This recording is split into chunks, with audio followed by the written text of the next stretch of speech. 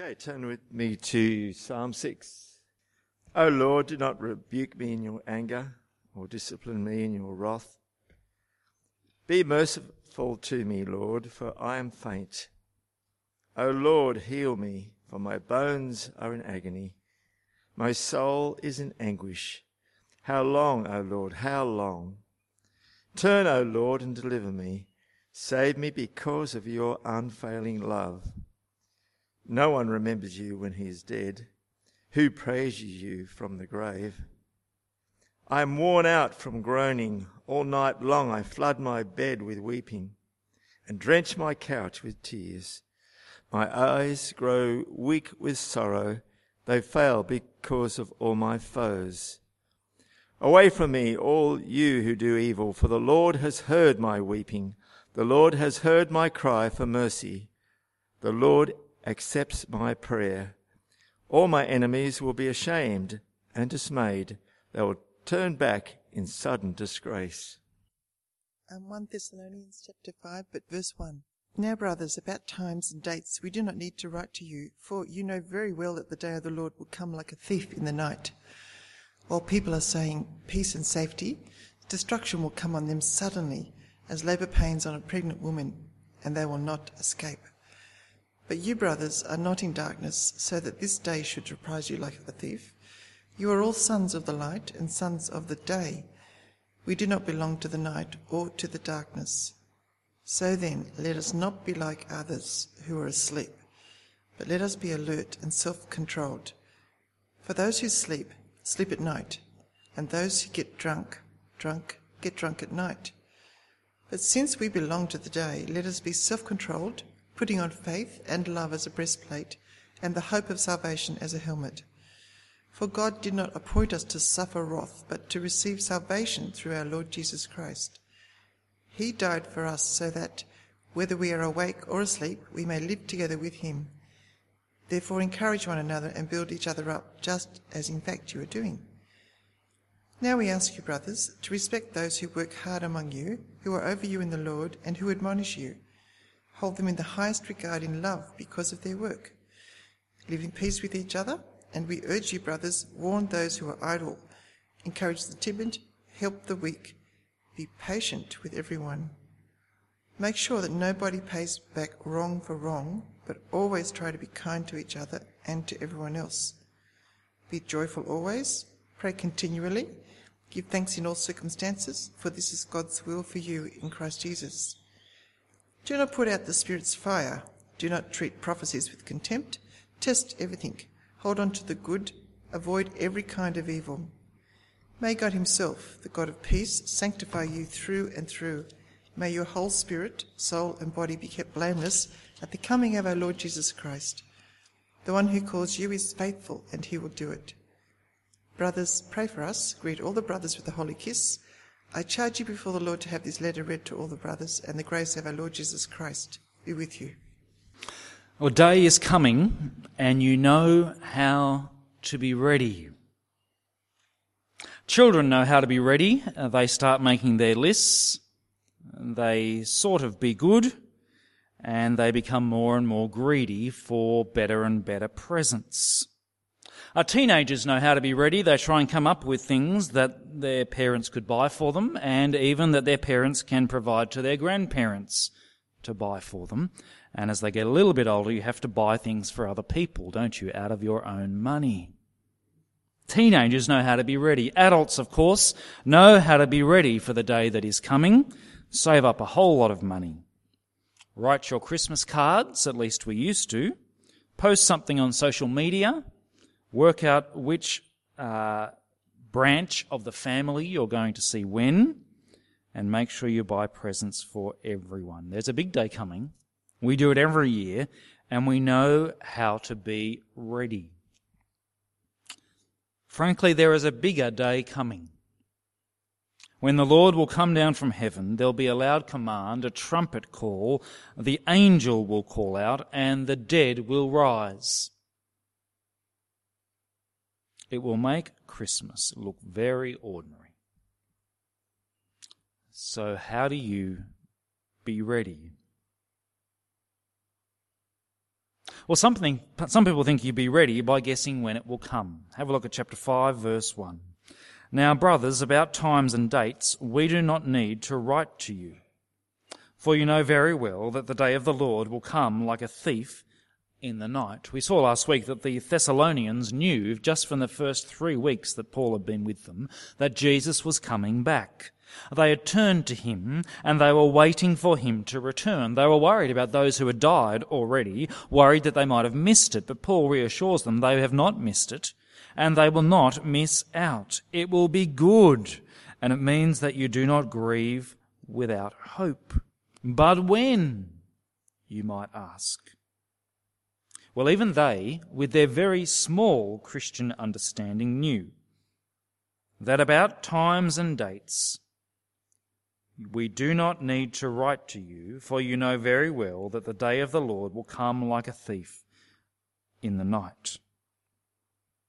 If you know anything about Jesus' return, you know that he's going to come like a thief in the night. In fact, if I started the sentence for you, Jesus is going to come like a thief in the night. We are very clear on it. It means no one knows when he's going to return. In fact, even Jesus said he didn't know. So how it can be that down through the centuries, so many people have thought that they have known when Jesus is going to return, they have predicted it and brought thousands of people to believe them, not just down through the centuries, but during our own lifetime, is extraordinary, isn't it? We have this innate desire to know when, because then we'll be able to be ready. Here is a clear reminder for you. For it will happen again in your lifetime and in mine. Do not be deceived. We do not need to write to you, for you know already that the Lord Jesus himself said he will come like a thief in the night. His coming is unexpected. But is that all that coming like a thief in the night means? You don't know when it's coming. Other things can come that are unexpected. Imagine this, you've settled in for the evening, you're watching your favourite TV show on your birthday, and the doorbell rings, and you think, was I expecting someone? Is someone coming this evening? Is this an expected house visit? No. And you open the door, and there are your friends and family, and they all yell out, "Surprise!" Now, is that better than a thief in the night, or worse? Well, some of you are probably thinking that's worse, actually. That's your worst nightmare, right? But that's actually good, do you see? I'm trying to draw a contrast here. Thief in the night means unexpected, do you see? But it means more than unexpected. It means bad.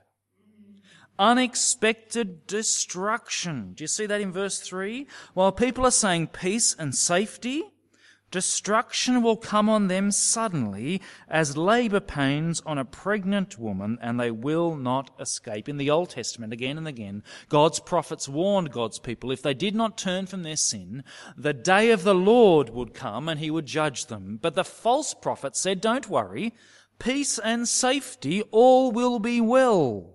Today people scoff and say, where is this coming that Jesus said? Everything will go on like it has since the beginning of the world, but don't be put off. That's exactly what God said would happen. People will be saying peace and safety, and just then, destruction will come on them suddenly, like a thief in the night, unexpected destruction. But more than that, you will not be able to escape as labour pains on a pregnant woman, and they will not escape. A pregnant woman knows that a day is coming. All she has to do is look down, and she knows. But she doesn't know when it will come. But when it does come, sure enough, when it has really come, she cannot escape. Many women have tried it in labour. I think, that's enough now, they say. Let's just go home. But it has never worked. Not once. Unexpected, inescapable destruction. Do you see? Jesus' return will be unexpected. It will bring destruction. And if you are the object of that destruction, you cannot escape. It will be too late, like a thief in the night. I wonder whether you really believe that he's coming back, and that for the vast majority of mankind, it will bring inescapable destruction. I wonder, is that what it will bring for you? Are you ready? If you are ready, have you ever warned anyone of this? It's so unpalatable, so unbelievable, so seemingly nasty in our society that we wouldn't dare mention it, would we? Especially at Christmas time when it's all about peace and safety and joy and hope. How might you explain that to someone at Christmas? Jesus will come like a thief in the night, unexpected, inescapable destruction. And we must be ready. But Jesus will not come like a thief in the night for everyone. Verse 4. But you, brothers, are not in darkness, so that this day should surprise you like a thief. Verse 4, if we read it slow enough, ought to surprise us.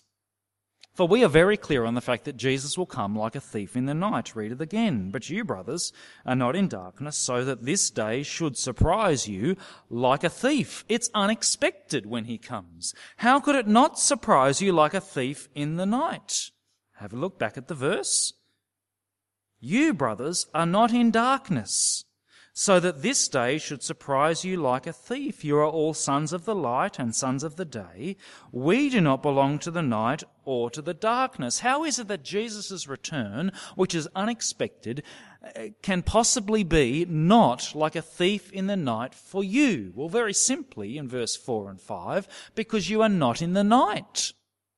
He can't come like a thief in the night because you are not in the night. In verse 4, you're not in darkness. Verse 5, you're in the day, in the light. He says to the Thessalonians, you know that he's coming back like a thief in the night, but not for you. Oh yes, they were asleep, they were worshipping idols, but they heard the news of Jesus. They turned to serve the living and true God and to wait for his Son from heaven who rescues them from the coming wrath. Not because they were clever or better than the people around them or more religious. God chose them, verse 9. They were appointed not to suffer wrath, but to receive salvation through our Lord Jesus Christ. He died for us, so that whether we are awake or asleep, we may live together with him. They are no longer in the night, they are in the day, so Jesus' return will not be like a thief in the night. Is that you? Will Jesus' return be like a thief in the night for you? If you have turned to serve the living and true God and you are now waiting for his Son from heaven, you are in the day. And though you don't know when he's coming, though it's unexpected, it will not bring inescapable destruction. That is good news, isn't it? If you have turned to Jesus and are waiting for him to return, then you are ready. You can be confident that you are ready. There is not more work to do if you trust in Jesus.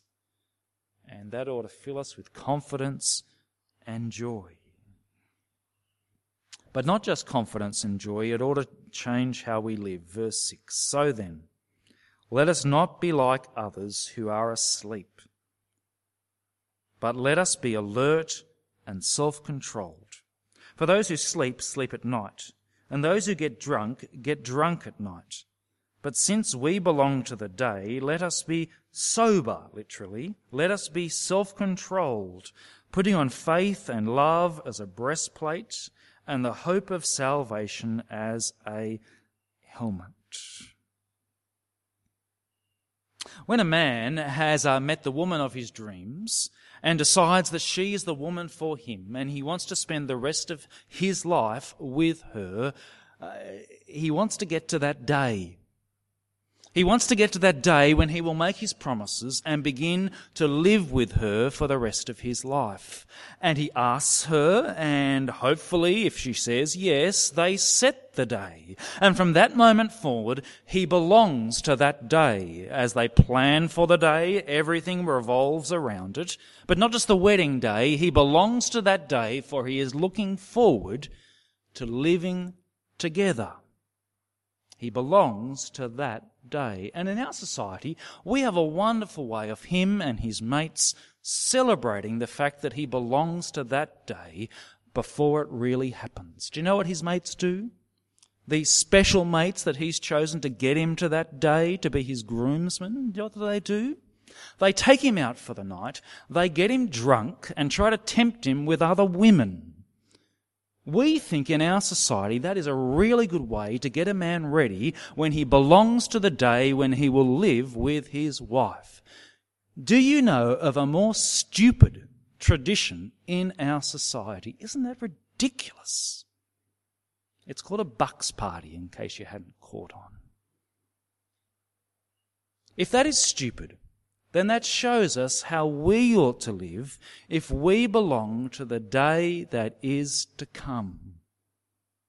We belong to a more important day, every one of us who trust in Jesus. A day that will bring unexpected, inescapable destruction to others, but salvation to us, where we will live together with him. And what will we be like once we've got to that day? We will be blameless and holy, not just in our status before God as we are already, but changed on the inside so that our wills, our desires, our character, our words, our actions really are blameless and holy. That's what we'll be like on that day. It sounds good, doesn't it?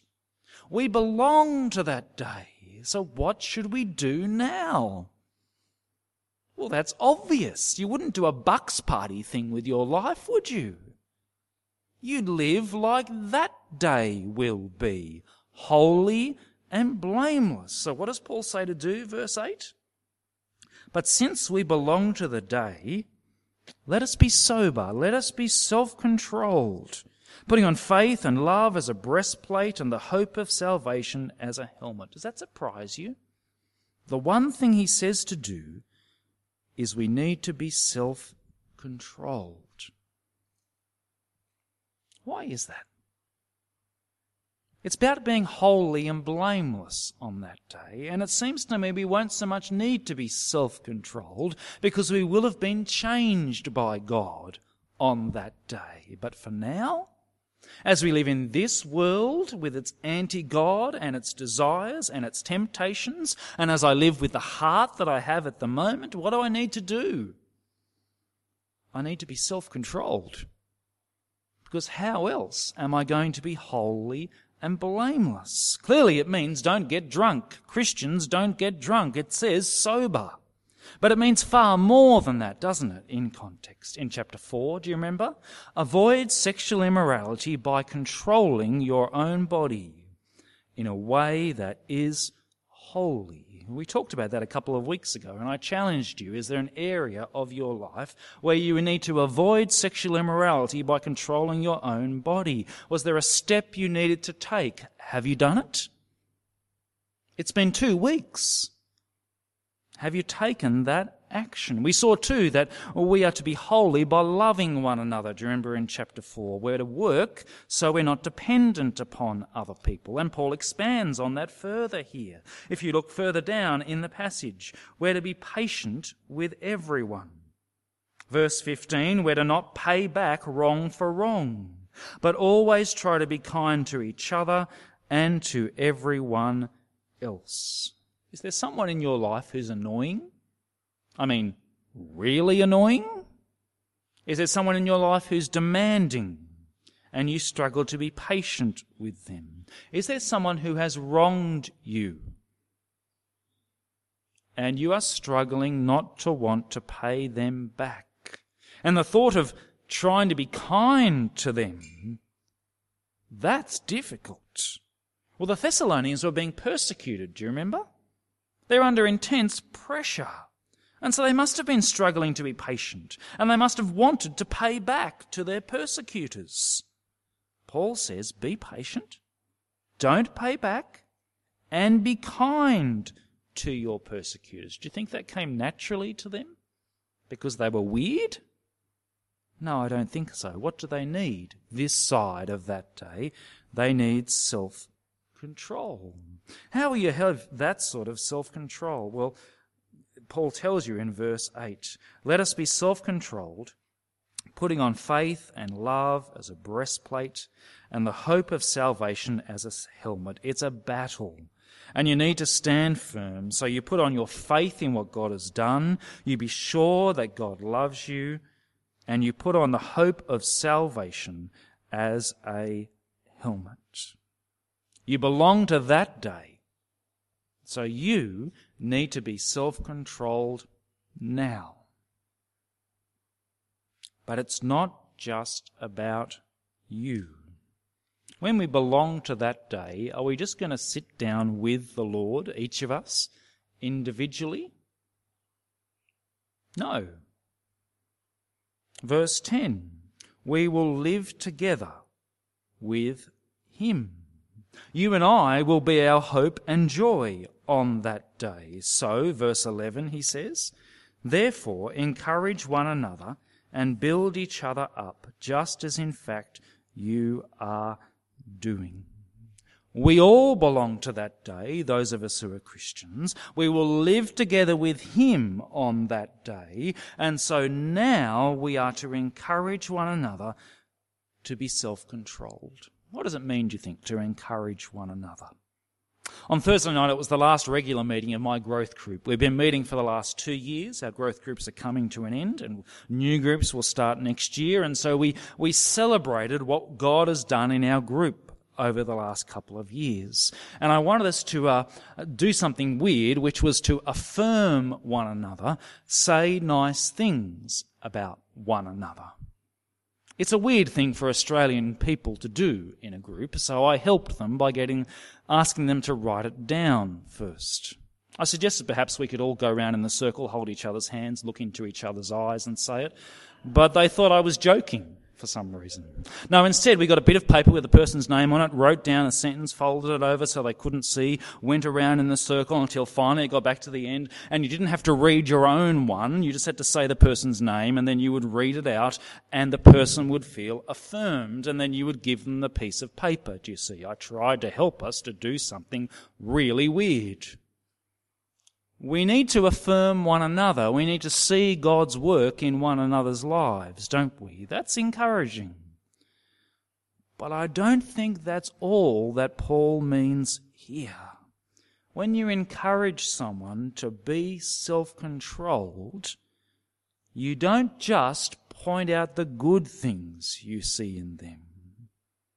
Have a look there in verse 12. What do leaders do? They are over you in the Lord, and they admonish you. They rebuke you so that you will be self-controlled. And it's not just leaders. Verse 14, we are all to help the weak, all to encourage the timid, but we are also all to warn the idle. And verse 15, we're to make sure that nobody pays back wrong for wrong, but always try to be kind to each other and to everyone else. How do you do that, do you think, verse 15? How do you make sure that no one in our church pays back wrong for wrong? Do you just put up a sign at the entrance saying, revenge-free zone? You know, like the nut-free zone, revenge-free zone, and that'll fix the problem? No. We need to encourage one another. We need to speak to one another when we think there might be a problem. If you know your Christian brother or sister and you think that perhaps they are acting out of malice or revenge to pay back for how they've been hurt, what should you do? Just ignore it? No, says Paul. Make sure no one pays back wrong for wrong. Speak to them, giving them the benefit of the doubt. Say what you've observed and say, it seems to me that if that was me, that might be coming from a desire to pay back that other person. Do you think that could be the case? Do you see? Give them the benefit of the doubt. Don't assume things, but if you love your brother and sister, Paul says you will encourage one another because you both belong to the day. Well, the day is coming. For some, it'll bring inescapable destruction. Do you know that you are ready? Would you be prepared to warn someone? For those of us who have turned and served and now wait for Jesus, it will not be a surprise, not like a thief in the night. We belong to that day. It'll be our day. So how do you need to be self-controlled now? What area of your life? And how could you help someone else to be self-controlled? We belong to the day that is to come. So let's live like it.